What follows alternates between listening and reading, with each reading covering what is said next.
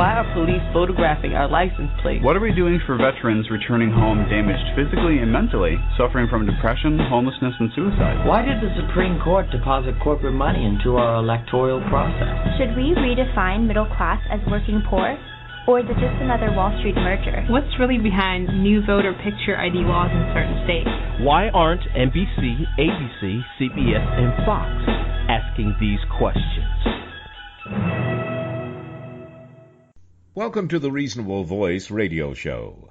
I'm your host, Marcello Rollando, the Reasonable Voice. The mission of the Reasonable Voice is to connect the dots between politics and finance, the need for better and more affordable education, our humanity, world peace, and, of course, the arts, which we then gladly provide our listeners, the voting public, as informative food for thought to provoke their self-determination and appetite for equal economic opportunity and justice for all without truth decay. The Reasonable Voices are advocates prioritizing education, preserving our history, leading by example for a peaceful and prosperous world by evoking and embracing both creative artists and political unity as solutions to our challenges. Good afternoon. This is the Reasonable Voice, Marcello Rollando, and this is the Reasonable Voices Talk Radio News Program. My guest today is Jon J. Whelan, the director of Stink, the movie, which is now streaming, by the way, on Netflix, and I highly recommend it. Stink, the movie, is the story of a single father that could very well be the story for everyone listening to this program, because the latest statistics warn that 1 in 2 Americans will get some form of cancer, in part because perhaps in America there are cancer-causing chemicals almost everywhere we live and breathe, as close as under the kitchen sink or our bathroom countertops, and even in our flame-retardant furniture and pajamas. Our Reasonable Voice guest today, as I said, is the director and writer of Stink the movie, Jon J. Whelan, who is, by the way, by example, living a life that leaves things better than he and his wife Heather found them. Welcome, Jon, to the Reasonable Voice, and how are you today? I'm great. Thanks for having me. I appreciate it. It's my pleasure. First, Jon, let's level the playing field for all our listeners. Aren't there several government agencies responsible for protecting the health of American citizens, like the FDA, EPA, HHS, NIH, NCI, not the least of which, of course, is the CDC, everyone's heard of that, Centers for Disease Control and Prevention, especially through its 11 different cancer prevention programs. So, Jon, my first question is, what's the life-threatening deal with products in America? Well, the agencies that you mentioned, they do regulate a lot of different product categories, but I would say in title only. Kind of at the base level, look at it as like wholesale retail. The EPA regulates the chemicals that go into our products. Mm-hmm. Now, there are over 80,000 chemicals in commerce, and the EPA has probably tested a few hundred of them for safety. So those 80,000 chemicals go into products. Now, once they're in a product, then they're regulated by the FDA. Now, when you're not making a health claim, we're not talking about pharmaceuticals, which have rigorous testing. Mm-hmm. We're talking about things where a health claim is not made, personal care products. The companies are on the honor system. The FDA doesn't vet those products for safety. And companies can basically use whatever chemicals they want. And our system, even compared to Europe, is very different. Europe has a different approach, and if they suspect a chemical is harmful, they ask a manufacturer to remove it. Where in America, chemicals are innocent until proven guilty, yet proving guilt is virtually impossible. So to quantify that, in Europe, there's probably 1,200 chemicals you're not allowed to use in personal care products, and in the United States, there's about a dozen. Well, I guess then we haven't learned much from the recent Johnson & Johnson baby powder scandal. Can you tell us, about how and why we should respond to Stink the movie? And certainly respond better, perhaps, I don't know if I'm hearing you say this or not, but perhaps better than we did with Johnson & Johnson baby powder. It kind of just disappeared after a while. Yeah, I mean, I think it's good to unpack the Johnson & Johnson baby powder story, because I think it's a microcosm of the larger issue. And just to sort of drill down there, so in the early 1970s, Johnson & Johnson became aware that its talc and its baby powder was contaminated with asbestos. Now, asbestos is interesting because I'm not sure what they knew at the time, but asbestos is unique and it has its own signature cancer. The only way you can get mesothelioma is through asbestos exposure. And so Johnson & Johnson, according to the reporting, knowingly was aware, they continued to use this talc that was contaminated with asbestos in the baby powder. Apparently the FDA knew, the Trade Association for Johnson & Johnson knew, everyone knew, except American consumers. Wow. And so, that example is just an idea of where my whole thing is about disclosure. I mean, a lot of people want every chemical banned, and I'm not sure that's the right approach. I think, I'm a capitalist, and Adam Smith would tell you that, in order to have a functioning marketplace, buyer and seller need to have access to the same information. So I just think you should disclose everything. And if 40 years ago, Johnson & Johnson was required to disclose asbestos on the product label, well, they probably wouldn't have sold it. They probably would have remediated the product or taken it off the market. And so the problem, if we had disclosure, then sellers would make better choices about the chemicals they sold, and buyers would be able to make better choices about what they bought. But we don't have that. And that problem, that still exists today. We look and we see these iconic brands, America's most trusted brand. And I think people confuse reputation with trust. In other words, they see this iconic brand, it's been there for 50 years, and we can't look through the pretty packaging and see the ugly chemicals behind it. And so we trust these companies that we shouldn't. And if Johnson & Johnson, America's most trusted brand, isn't a wake-up call for a company that sold for 40 years a product they knew was tainted with a deadly carcinogen intended for babies, I don't know what else is going to get people, and just outraged. Exactly. Wow. I know I was around when the whole Johnson & Johnson scandal broke, so I know of what you speak. It's just that when I hear you lay it out like that, and of course end the way you did, and they knew it was for children, and they sold it to us anyway. I often say to consumers, in this day and age with Google search and everybody else at the tip of your mouse click, there is little excuse for us not to keep ourselves informed. However, you today and in your movie, Stink the Movie, make the point that what we're really needing to know is not on the label, or it's disguised, and it's claimed to be trade secrets. What do you and what do we do if it's not on the label? Now, in the movie, you make it very clear what you do. What can we do, and how's your battle going with finding out your battle, I guess, against having trade secrets? Yeah, I mean, that's the thing. I mean, caveat emptor, buyer beware. It's hard to avoid something if it's not on a product label. And I think that, people are starting to wake up. And unlike trying to regulate chemicals, again, it's difficult with the system in America, and this is by design, to ban a chemical because the burden of proof is so hard to satisfy that the government wasn't really able to uphold the ban on asbestos. So they basically gave up. And so it's kind of the imperfect storm.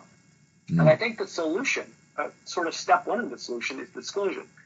If you had to disclose these chemicals, then certain people would avoid them. I mean, there's a difference between a victim and a volunteer. We also have a history of selling, products that are lethal and legal. I look at tobacco. But the caveat is that people know it's bad.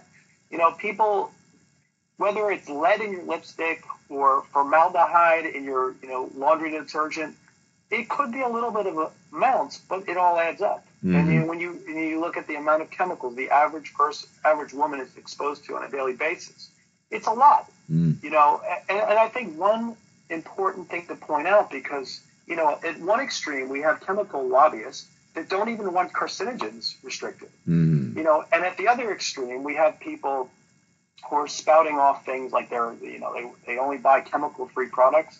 That's not possible. Everything has chemicals. It's not about chemicals being bad. Most chemicals are in fact safe. But the 1% to 2%, and let's say there's 1,500 chemicals that are the worst actors, those are the ones we should be moving on first.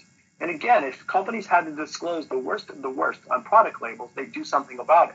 But companies are really resistant to reformulating their products because it's expensive. But, it's just absolutely insane. I'll give you an example, and I'll use their name because it's in sync. It's in the documentary.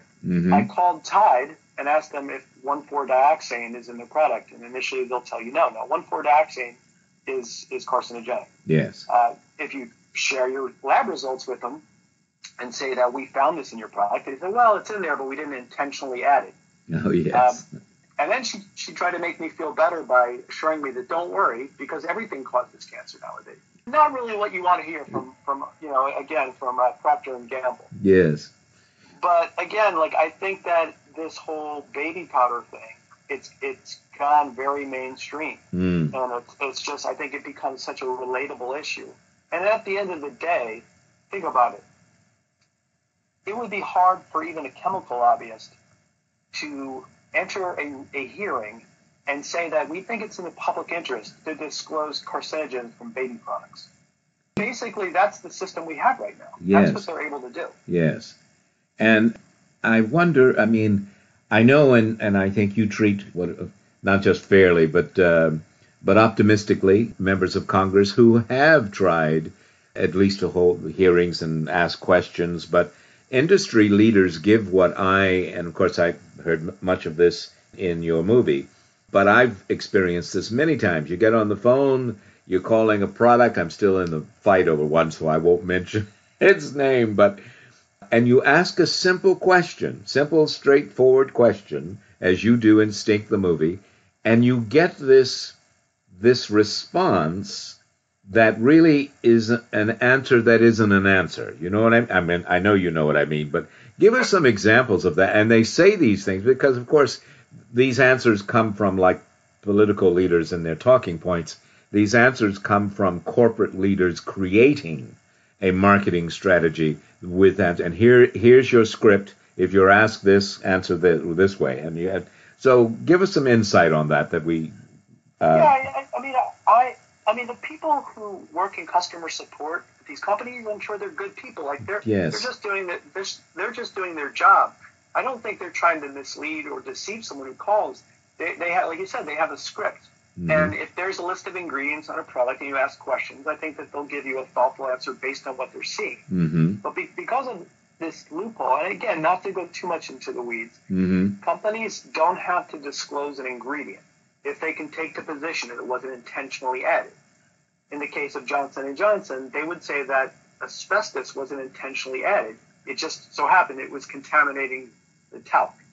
And in the same way that if you called, I guess this is an open secret, there's lead in women's lipstick. Yes. Women swallow about a pound of it a year. So, but if you called the leading maker of lipstick and said, is there lead in your lipstick, they'll tell you no.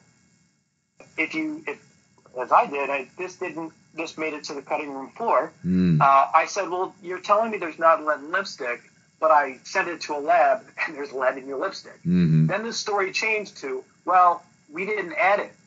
Again, and then she said, well, if there is lead in our lipstick, then it's some of the lowest levels in the industry. And it's just, again, you have this Kafka-esque thing that just doesn't play. I think people have good judgment and common sense if you give them the information. And if there was a ballot initiative that said, do you think that companies should have to disclose carcinogens in products? I think most people would vote for that. Exactly. But we don't have that choice. We don't get to choose the chemicals we're exposed to. The chemical industry gets to choose for us. And it makes us the guinea pigs, as is mentioned in Stink the movie. We are the testing laboratory.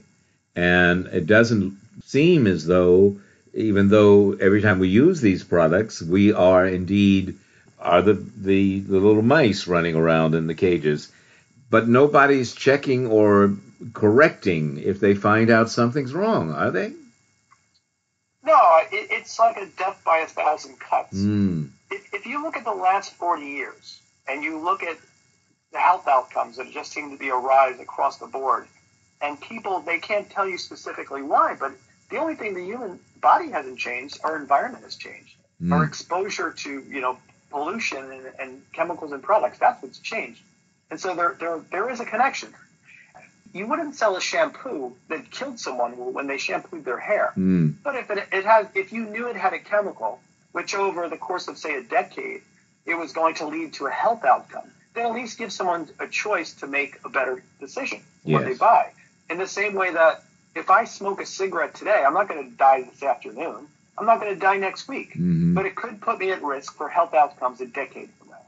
And so that's the thing. It's hard for people to make those connections with these products because they just assume if it's on the shelf that it must be safe, and that's not true. And that's not true. Absolutely, perhaps one of the many major points that Stink the movie makes, directed and narrated by our guest today, Jon J. Whelan, and that is that the chemicals in products, everyday products that we use, and we have more to discuss, are simply not tested, and they're not required to be. What we are talking about today is offensive and scary as it may be. It's all legal. Stay with us. We'll be right back with director and narrator of Stink the movie, Jon J. Whelan. Stay with us. Welcome to the Indie Film Minute. Critics have chided the Congressman, the first feature-length indie drama from former U.S. Representative Robert J. Mrazek, for failing to take Washington to task. What the film actually accomplishes, though, is a much greater achievement. In this day and age, could you ever imagine watching a film that makes you feel good about politics? As it turns out, this charming little film does just that. With the days of Mr. Smith Goes to Washington long over, the Congressman captures a quieter zeal. Treat Williams delivers a nuanced performance as the titular politician, Charlie Winship, who returns to his native Maine after making a mockery of the Pledge of Allegiance. Charlie must prove his mettle with the fishermen and townspeople, all while rediscovering his love for his home state. Comedy relief comes in the form of his uptight aide, Jarrett, who, among other things, proves to be laughably bad at lobster baiting. If you're looking for searing satire, you'll be disappointed here. Instead, the Congressman follows another surprisingly classic story structure, that of the romantic comedy. Knowing that the pressure is off for a serious takedown of American politics, you can sit back and, like Charlie, dare we say it, fall in love again. The Congressman, not in theaters, discovery through rental. Welcome back to the Reasonable Voices talk radio program. My guest today is Jon J. Whelan, the director and narrator of Stink, S-T-I-N-K, the movie, which is streaming as we speak on Netflix, and I highly recommend it. We are talking about, caveat emptor, but it's a little difficult, as Jon has made the point, if labels on products that we buy and use in our everyday life, every day, don't have listed on the labels the ingredients, all of the ingredients, then that failure of disclosure, which is Jon's major point in making this movie, give the consumer, give the citizenry the information we need to make sound judgments, especially as it pertains to our health and, of course, to the health of our children and the elderly, too. So I want to go to one of the things that is listed on most labels that we buy, and that is that famous word we've all seen, fragrance. I got to ask you, Jon, what's behind fragrance? That's a great question. So most reasonable people, if they look on a product label and see the word fragrance, it appears to be a singular ingredient. But it's actually really misleading. Fragrance is a FDA-defined term, and manufacturers use that word in lieu of disclosing the actual chemicals used to create artificial odors in products. And so that placeholder word is used instead of disclosing what could be hundreds of different chemicals. Now, because chemicals in general are unregulated, that means that fragrance is basically positive camouflage. Like, who doesn't love a pleasant scent? But what they don't tell you is that the chemicals used to create that fragrance may consist of carcinogens, hormone disruptors, allergens, basically anything, and they don't have to disclose them on the label. And because they don't have to disclose them, their incentive is to use the cheapest chemistry possible to achieve that feature. And it's interesting, too, like growing up in the 70s, it seemed like every room smelled like smoke. And as people stopped smoking, there was kind of this blank canvas in rooms that didn't have that odor. And so it seems like fragrance and artificial odors and scents has become a condiment in every product category. And we have obviously scented personal care products, laundry detergents, dish soaps, pajamas, bowling balls. Everything has artificial odor. And if you think about it, it's kind of ridiculous. Why would you spray your plate that you're cleaning with perfume? And one of the things that the industry and just really clever marketing and perception is that we've been sold this notion that clean and fresh are a thing, meaning that something smells clean and fresh. Well, to me, clean doesn't have a smell. The smell of clean is nothing. What is like a fresh scent? That doesn't mean anything. They're just hollow words. But people, that feature of fragrance is something that people look for. If you're buying shampoo, what's the first thing you do? You smell it. You know, the second most important feature of a shampoo is how it lathers your hair. Now, those two things, fragrance and lathering your hair, have nothing to do with cleaning your hair. Yet they're the two most important things. So I think that we tend to look at product features and we turn a blind eye to how those features are achieved. And kind of not going off the rails here, but I think fragrance is misleading. And we were talking earlier, like flame retardants. That's another thing. Like, what parent wouldn't want, if they see on a label that a pajama's flame resistant?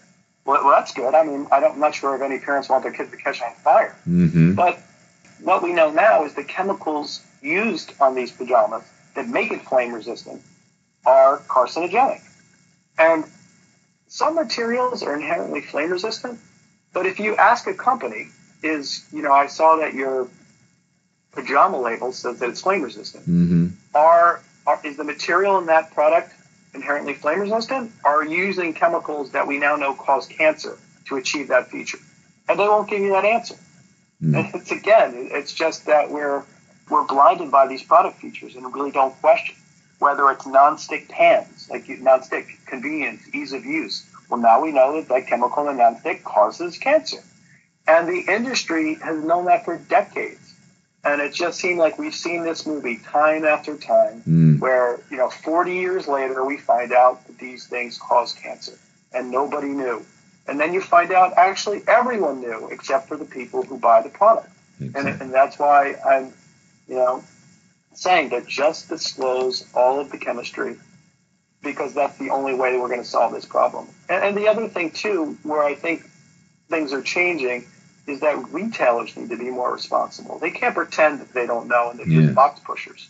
If companies have to disclose all of the chemicals, then application developers can create apps to take out a lot of this work for us, and retailers can do a better job of curating products. I mean, they know which chemicals are bad, but if they're not on the label, they can't curate better products because they don't know, they're not able to do that work for us. And so that's why chemical disclosure is just absolutely critical. Absolutely. Well, and that's all it seems to me you're really asking is put it on the labels so we can know, and then we can make the choice. As you use as an example, the cigarette packaging. For years, decades, the tobacco industry resisted any kind of labeling.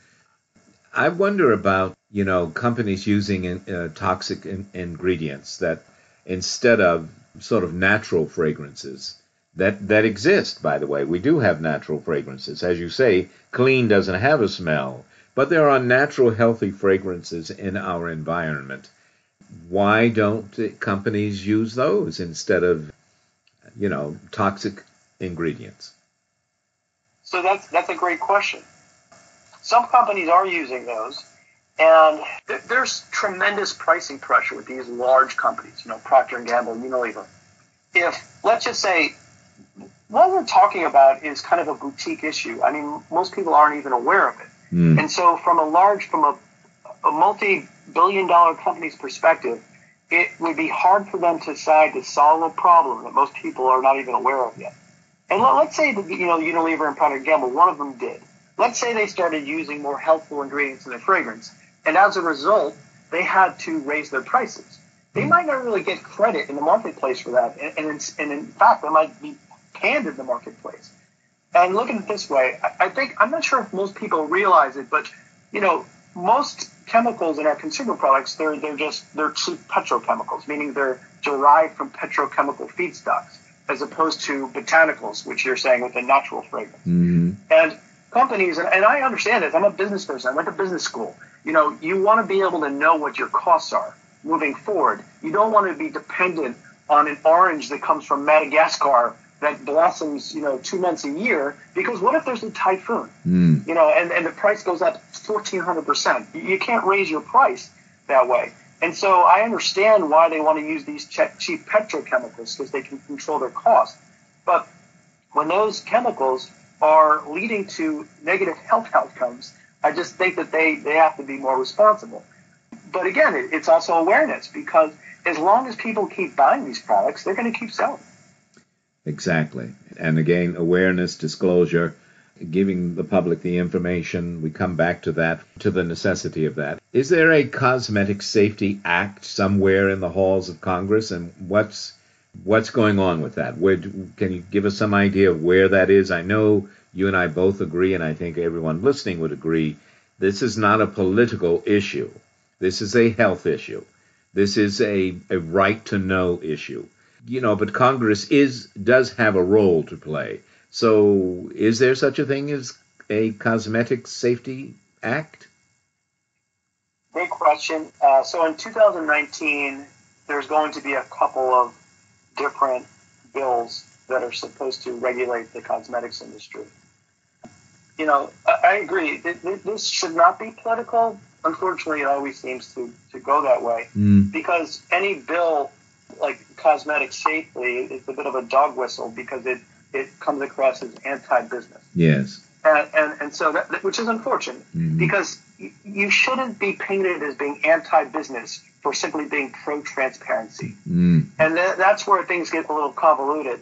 And again, like what I'm advocating in terms of the safe cosmetics bills, what they're doing is putting the FDA in a position where they would have to vet more of these chemicals. Because there's so many of them, we're so backlogged, that's going to be difficult. And that's why I think that, before going through that and getting bogged down in the process and the way the trade associations can work to make sure these safe cosmetic laws never see the light of day, I think that transparency is a prerequisite. Because, sadly, if companies had to disclose a lot of these chemicals, well, they'd be ashamed. Yes. And so they would make sure that they figure out a way. If you want to ban a chemical, even if it's a bad one, the burden is on the person bringing it forward to find a substitute. So I would argue, so you're telling me this company is using a cancer-causing chemical, and it's my job to find them a safe one? Well, they shouldn't have been using that in the first place. But that's why the system is completely dysfunctional. And again, I think like reasonable people, like I have friends on both sides of the aisle, like this is kind of an issue that everyone agrees on. These companies should not be able to sell its products that have dangerous chemicals and not have to disclose it. The other thing that, again, it's like this being a boutique issue, people don't really know. There's a whole class of chemicals called hormone disruptors or endocrine disruptors. Oh, yes. That in Europe, it's become more of a thing. If there's a greater understanding and do more about it, I would say in the United States, just awareness of that class of chemicals is very low. And, that's another thing that needs to be addressed. And the weird thing with these endocrine disruptors is that unlike a carcinogen, where, a large dose of a carcinogen could hurt you today, with endocrine disruptors, it's a little different. You have a little bit exposure or over a long period of time is actually could be worse than a large exposure at once. So they call it the dose response curve is actually inverted. And so again, they don't have to disclose all those chemicals. The argument they would make with carcinogens, well, it's only a little bit of a carcinogen. Well, a little bit of an endocrine disruptor, that's not very helpful. So, it's not just the carcinogens, it's also these like endocrine disruptors that, that this will be unfortunately front page news in 20 years. So that's why we need to kind of act today, because it's too late. Yes. John, are we any closer to cigarette tobacco-like solution than we were before you started calling for simple answers, common sense questions to some of these companies? Are we? I mean, I know Stink is making a great impact, but as you say, the first step is to get the information, and we still need that from companies on the labels of their products. Are we closer to a solution, or what is the solution as you see it? I mean, honestly, if you asked me 2 weeks ago, I'd have a different response. But given last week what just happened with Johnson & Johnson and this baby powder, I'm feeling a lot more confident that companies are going to be more proactive. Because if I was a director on a public company, and even if I had directors and officers insurance, and it's been brought to my attention in a post-Johnson & Johnson world, they were also selling products with undisclosed carcinogens. I'd be pretty nervous. Yes. I'd be really nervous. And so, they could claim like they didn't know. But I don't know. I think that these companies are seeing the writing on the wall, and I also think that, the retailers are getting a little smarter about being proactive as well. So I'm actually optimistic in 2019 that we might see things happening. And I think it's going to be, a company like Unilever is going to surprise everyone and say, well, we're going to disclose everything. The thing is, Walmart or Amazon, they could solve this problem tomorrow. They could put out a memo to all of their suppliers and say, hey, guys, you have 18 months. You have to disclose everything. And you know what? Here's the 1,200 chemicals you're not even allowed to use. Good luck. That would solve the problem. Exactly. But, again, it all comes down to awareness. They're not going to solve that problem until more people are aware of the problem. And I think every day, more people, and it's becoming more mainstream. Mm-hmm. And that's the best part about it. This is not anti-business. Once more people know, there's going to be this renaissance in green chemistry. There's going to be an opportunity to build a better version of every product with greener chemistry that's more sustainable. And that innovation is either going to come from within these companies, or entrepreneurs are going to see opportunities.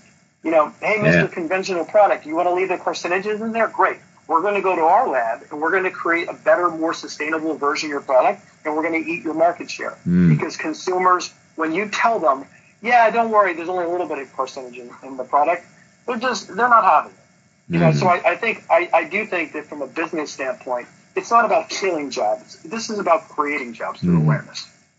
And protecting life and health. Absolutely. It's a triple win. Exactly. Everybody wins when we give the people the information. At the very least, then the people have the choice, and they have to live with their choices. But at least you give them that information so that they can make sound decisions for life and limb and family and future generations. John, this has been an amazing conversation. I'm sorry we didn't get... I wanted to ask, but there's such a high note on which to end, but the precautionary principle, I noticed that was thrown around a lot as, again, sort of a little buzz phrase to me that was being used, again, as a blanket, almost like fragrance. Give us a quick point on that, if you don't mind. What? Sure. Yeah. So it's basically a philosophy in Europe that if we suspect a chemical is dangerous, well, as a precaution, we're going to restrict it or take it off the market. Now, that's just a fancy way of saying common sense. The difference is in the United States, chemicals are innocent until proven guilty. And proving guilt is virtually impossible. That's why nothing gets banned. Now, the chemical industry, you say precautionary principle, it's just people, they're hysterical. Yes. Because it allows wiggle room to sort of, do something about a problem before there's 100% certainty. And it's kind of like this, a little ridiculous. Imagine if you thought someone's breaking your house and you called 911 and you said, someone's breaking my house, and they said, are they going to kill you? Well, I don't know. They're breaking my house. Have you seen the gun? I'm not sure. Yeah, I saw the gun. Is it loaded? I'm not sure. Is there intent to kill? Well, after they kill you, call us back and we'll send someone over. Yes. It's kind of ridiculous, but it is, whether it's climate change. We're 99% sure on climate, so let's wait till there's 100% certain. Well, it's too late. And that's why we need to start disclosing today to sort of put negative health outcomes for the future. It's beyond frustrating that we can't get that done. Even in dysfunctional Washington, that we can't just agree to disclose these chemicals so that consumers can make better choices for their families. Exactly. And on that note, we're going to have to say goodbye to Jon J. Whelan, the director and narrator of Stink the Movie, which is streaming on Netflix as we speak. I highly recommend it to everyone. John, if people don't have Netflix streaming, are there other platforms in which they can see your movie? I know you can go online and at least see the trailer. That would whet anyone's appetite. How else can we... Yeah, I mean, it's on Netflix in a lot of countries, and the company, if it's not on Netflix, then it's on Vimeo, Vimeo.com. Okay. And where can we find out more about you and what you are continuing to do, and maybe be of some support in your in this battle for our health and our information? I'm pretty active on Twitter. My handle is @NetReturn, and also on Instagram it's Stink Movie, and Facebook it's Stink Movie. So we try to post a lot of information there, just on kind of what's going on to the people who saw the documentary and kind of want to keep tabs on what's happening, and also, how they can kind of pitch in and help. Because people are outraged, and people do want to help, and that's been great to see.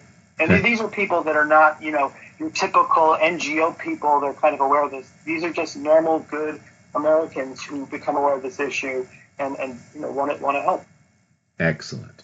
Well, thanks to them, and thanks to you, and thanks to Stink the Movie. Our guest today, Jon J. Whelan, we wish you all the very best and all that you're doing, and the best to your 2 young daughters as they carry on your new mission in life, okay? Thank you. I appreciate it. Have a great day. You too. Bye now. Bye now. Bye.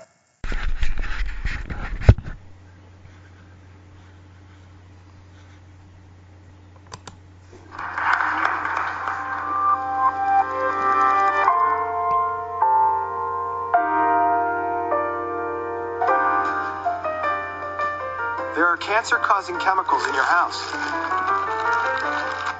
God, this thing stinks. You just don't know where. Thank you for calling Justice. How may I help you? It was a simple question. I'm trying to find out what chemical they would put on the kids' pajamas. What's in the stuff we buy? This information is considered proprietary to the company. Gotcha. Everyone assumes they can turn the box around, see what's in it. One big loophole is fragrance, and that can be hundreds of different chemicals. A lot of them are derived from petrochemical feedstocks. One of the major problems is that the identity of the chemical is secret. They don't want consumers to know the ingredients that are in Chanel No. 5 are some of the same ingredients that are used in their toilet bowl cleaner. If you map the increase of certain diseases against the increased exposure to toxic chemicals, there's a pretty good match there. That would come, I think, as a shock to most people. These companies can make their products cheaply if they use more toxic ingredients. You're just dumping all this toxic stuff into your bloodstream. But everything causes cancer nowadays, you know what I mean? Most people think there is something like the FDA for the chemicals in consumer products, but that's not true, and that's by design. They're going to do whatever it takes to feed their bottom line. Government isn't really writing the rules. Congressman Lance, we're going to talk about the Cosmetic Safety Act. The Cosmetic Safety Act? Yes. It's the businesses. Can we get you to commit to take all the toxic chemicals out of kids' products? We don't really believe we have it. It's the lobbyists that write these rules. Why shouldn't we shift to a standard that says you have to prove that it's safe? We think our system is actually better. Industry fights because it doesn't want to pay for harm. This is the story of a single father. Which would you rather have? Someone tell the truth or tell the secret? Truth. Against the trillion-dollar chemical industry. I take offense when anyone would even insinuate our industry is supporting an increase in the body burden of chemicals. Where do you think we're headed? What do you think some of the main benefits for consumers of undisclosed carcinogens and endocrine-disrupting chemicals? Well, it's not, the issue is complex. There's just a hypocrisy machine. Thanks, Cal. It's my story. But it could be yours.